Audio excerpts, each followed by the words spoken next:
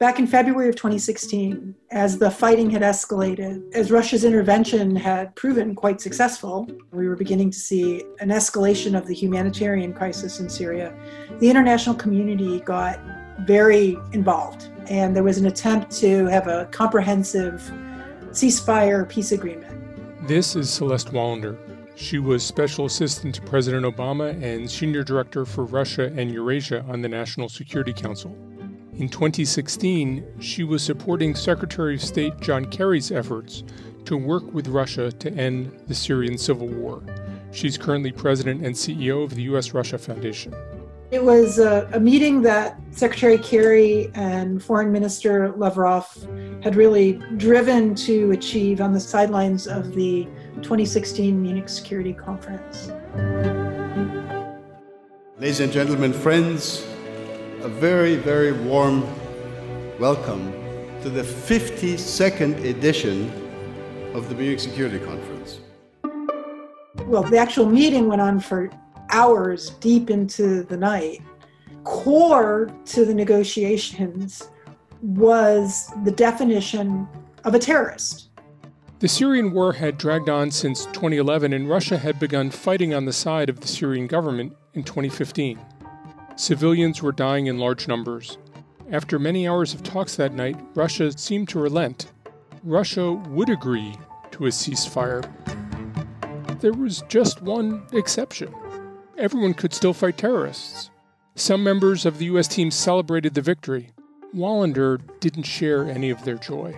It was just very clear to me from Foreign Minister Lavrov's position that despite the fact that there was agreement that the fighting would stop, except for fighting the terrorists, that the Russian position hadn't changed at all.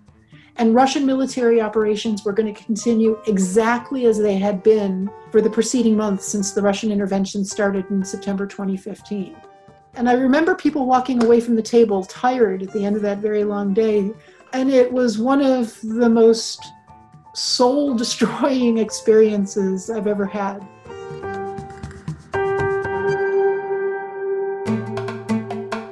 This series will explore the motivations and implications of Russia's political, economic, and security policies in the Middle East. We will look at Russian-U.S. relations in the region, Russian soft power, and how the Middle East views Russia. We'll discuss Russia's growing role in the region and the future of Russia's presence in the Middle East. There are a lot of similarities between what drove Soviet foreign policy, particularly in the Middle East, and what drives Russian foreign policy. Another thing that the Russians found very useful is that you should keep contacts open to all the relevant players. Russia had to turn to some sources to raise capital because the sanctions constrained its access to capital. And it found the answer, at least part of it, in the Middle East. I'm your host, John Alterman, Senior Vice President, Zbigniew Brzezinski Chair in Global Security and Geostrategy, and Director of the Middle East Program at the Center for Strategic and International Studies in Washington, D.C. And this is the Russia in the Middle East podcast series. In this episode, we'll begin to explore Russia's presence in the Middle East and how it's changed from the fall of the Soviet Union to the rise of Putin to today.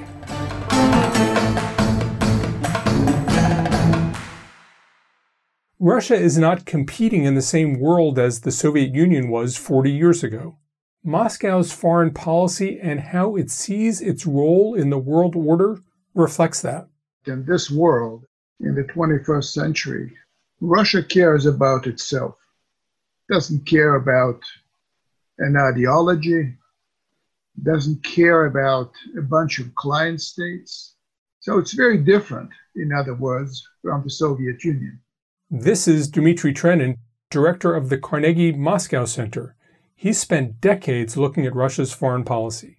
It sees itself as a global great power. Great power is not the same thing as a superpower. There are two superpowers in the world as of now, and that's the United States and China. As a great power, Russia preserves freedom of action, independence, resilience to outside pressure, an ability to move around freely without people dictating to it. Now, it also sees itself as a global power. And as a global power, it needs to be present in its neighborhood. And the Middle East is just part of Russia's neighborhood. Even in its own neighborhood, Russia sees itself as an outsider, Trenna notes. For centuries, Russia was the only independent Eastern Orthodox nation in the world, standing between the Catholic and Muslim-dominated worlds. Today, Russia sees itself sort of as a nation apart. It doesn't feel like it's really a member of the club in any international grouping, whether that's Europe or Asia or the Atlantic community, and certainly not the West. It sees the world as a realpolitik. It sees the world as a very competitive place. It sees itself as a loner. It's not part of a bloc. It's not part of an alliance. It does not recognize anyone's leadership over itself. Celeste Wallander, whom we heard from earlier, agrees. The Russian doctrine tends to not count on allies very much because when you count on an ally, you're ceding control. When you count on an ally, the ally's interests and ideas can tend to influence how things play out. For a country like Russia that disdains allies, the UN Security Council is an ideal structure. 5 permanent members decide jointly on the most crucial security issues in the world. While Russia cannot impose its will on others, more importantly, Russia can use the Security Council to prevent others from acting against Russian interests. The Security Council helps put Russia on something of an equal footing with the United States, and even 30 years after the end of the Cold War, that binary competition still resonates in Russia. The main driving force, one way or another, of much of Soviet foreign policy was global competition with the United States, to be present so that the United States wouldn't have advantages. The government in Moscow long ago abandoned communist ideology, but Wallander says it still pushes an ideology of Russian greatness. And Russia's interests, traditions, and political ambitions mandate that Russia maintains an active presence in the Middle East. So the element of countering U.S. influence, U.S. access, U.S. impunity in the Middle East, I think is as strong or maybe even stronger than it was in Soviet foreign policy. So that's a strong similarity. But Wallander asserts that there are also big differences between Russian and Soviet motivations in foreign policy. But a big difference is that private or quasi-private economic and business interests are important in Russian foreign policy. These are not economic interests necessarily in the service of Russian national interests, but they are interests in the service of private actors, most of whom are very well connected politically to drive their own business interests. That's true in the energy sector. And those private sector interests in energy and in other areas draw Russia to the Middle East. But Wallander reminds us of Russia's larger objective in the region. The strategic objective of Russian foreign policy in the Middle East is ultimately determined by Russia's strategic objectives with respect to the United States. So what did Russia's intervention in Ukraine in 2014 and Syria in 2015 and its involvements in Libya and its support of Egypt mean? The Kremlin views this in the framework of loss. It's not framed as aggression or expansion. It's to prevent loss. And we know from the study of history that when leaderships believe that they're facing loss, they are more risk acceptant. Since much of Russian foreign policy is framed by competition with the United States, to Russia, those interventions show that Moscow can stop Washington from changing regimes anywhere in the world. Moscow hopes that discourages U.S. interference that could potentially end in Russia itself. Trennan adds that within that framework is a large sense of opportunism.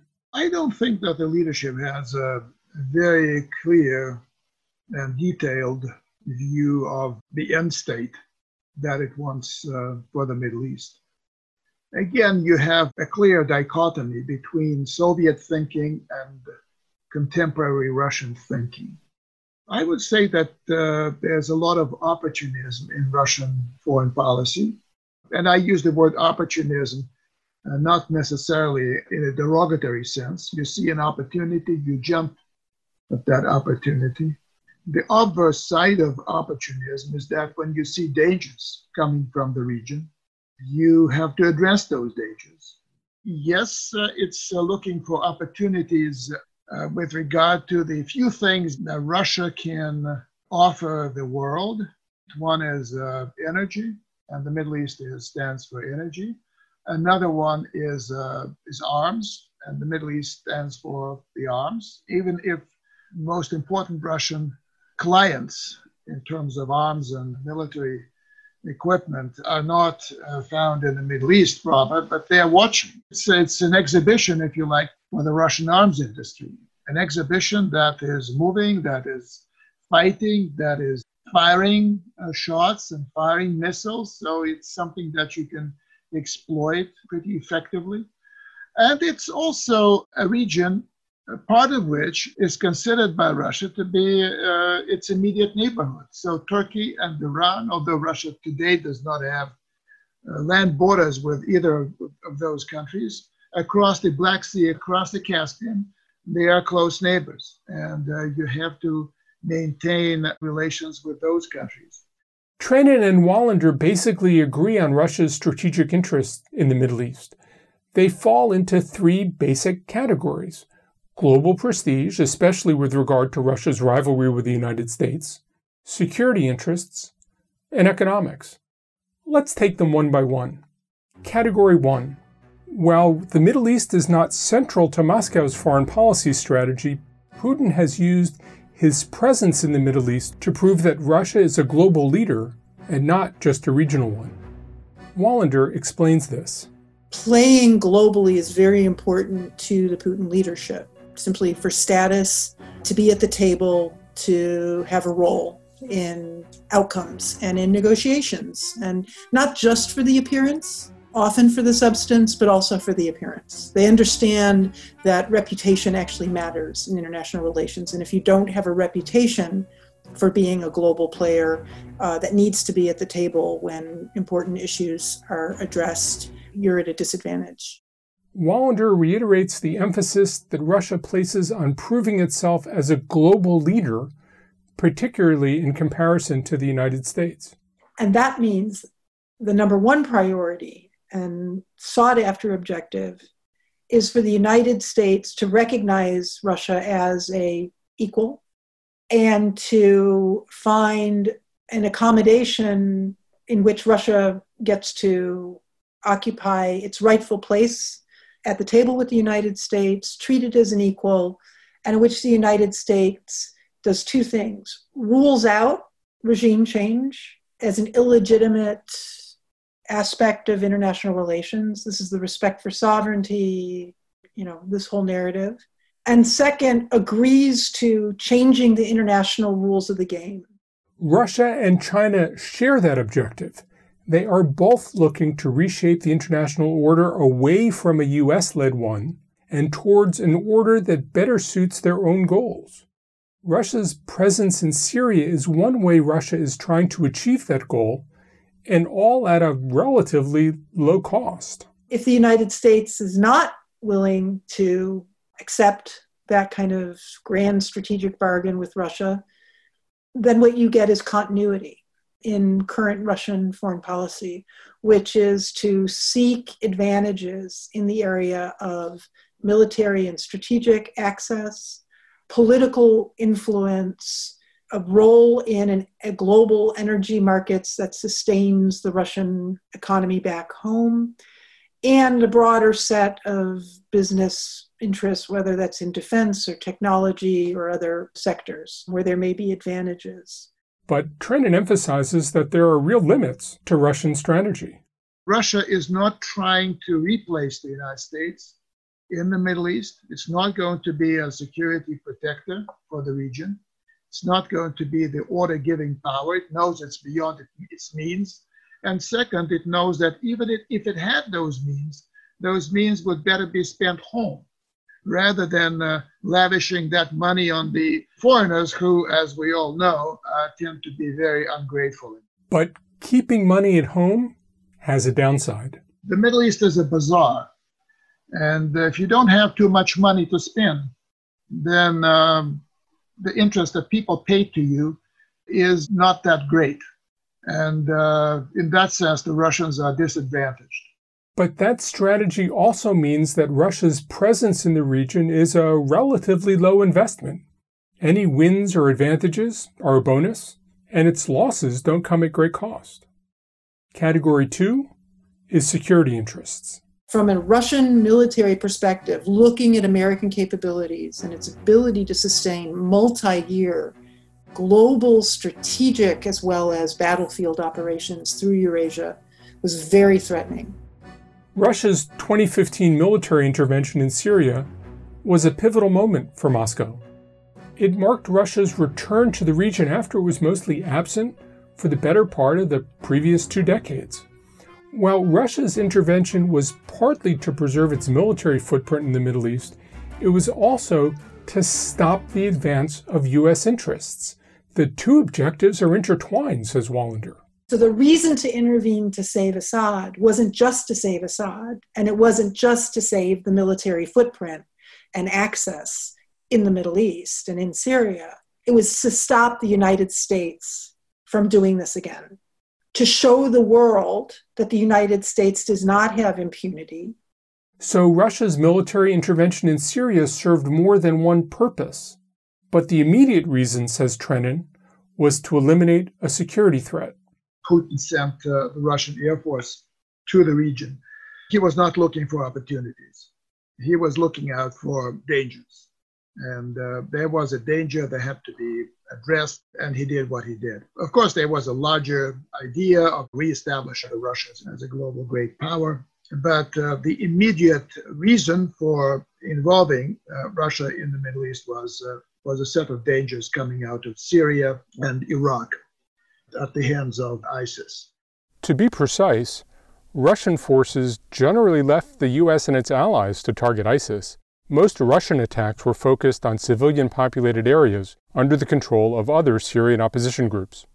After the intervention in Syria, Russia, for the first time, turned outward, looking at ways of becoming involved in structuring security in other parts of the Middle East.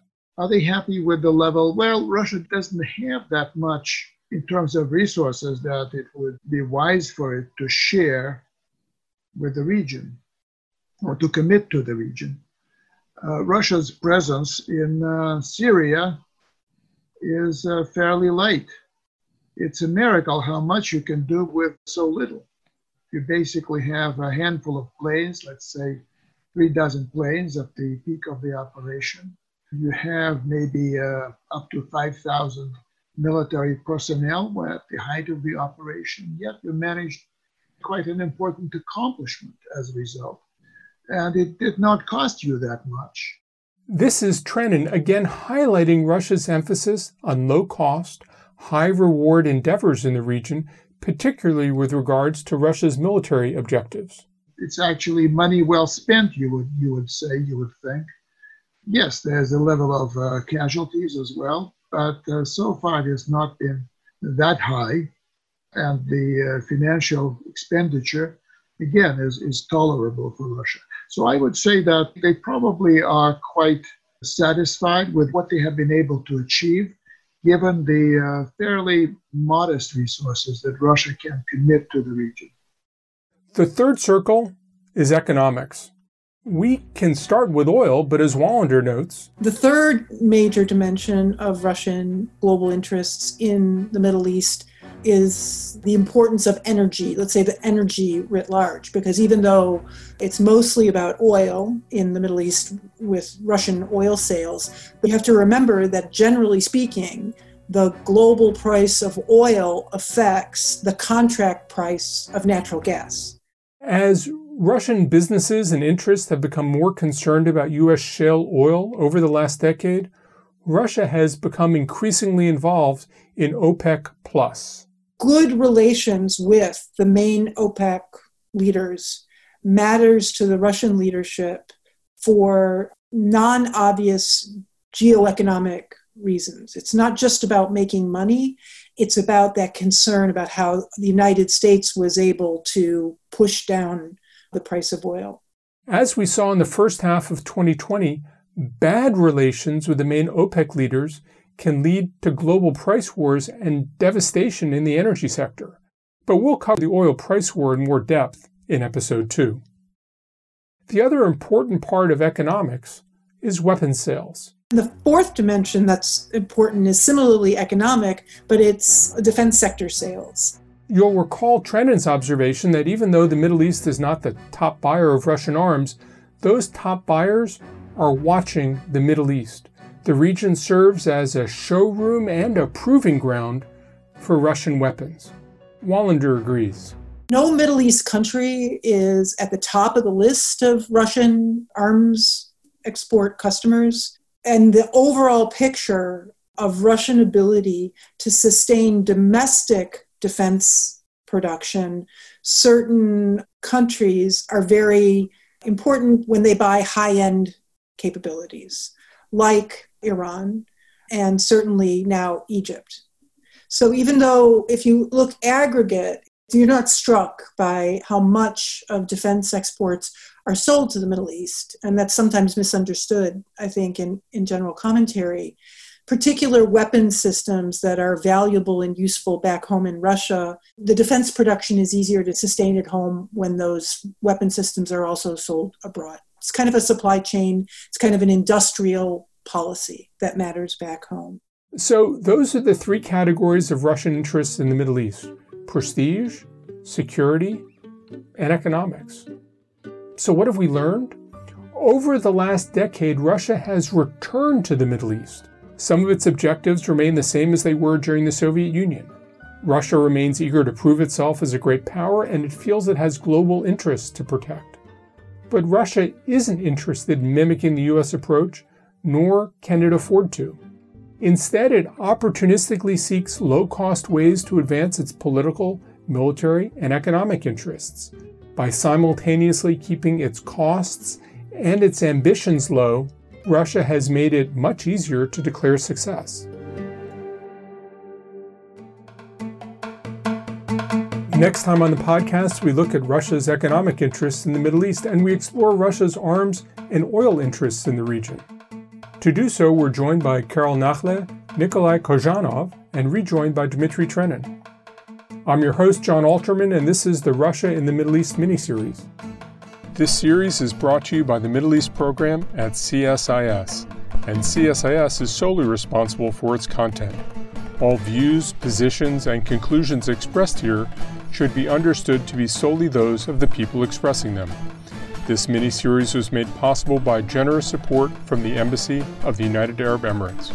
The series was produced and edited by Yumi Araki, written by McKinley Knoop, and interviews and narration were conducted by me, John Alterman. Thanks for listening. If you enjoyed this episode, please subscribe to the podcast on iTunes or Spotify or wherever you listen to podcasts.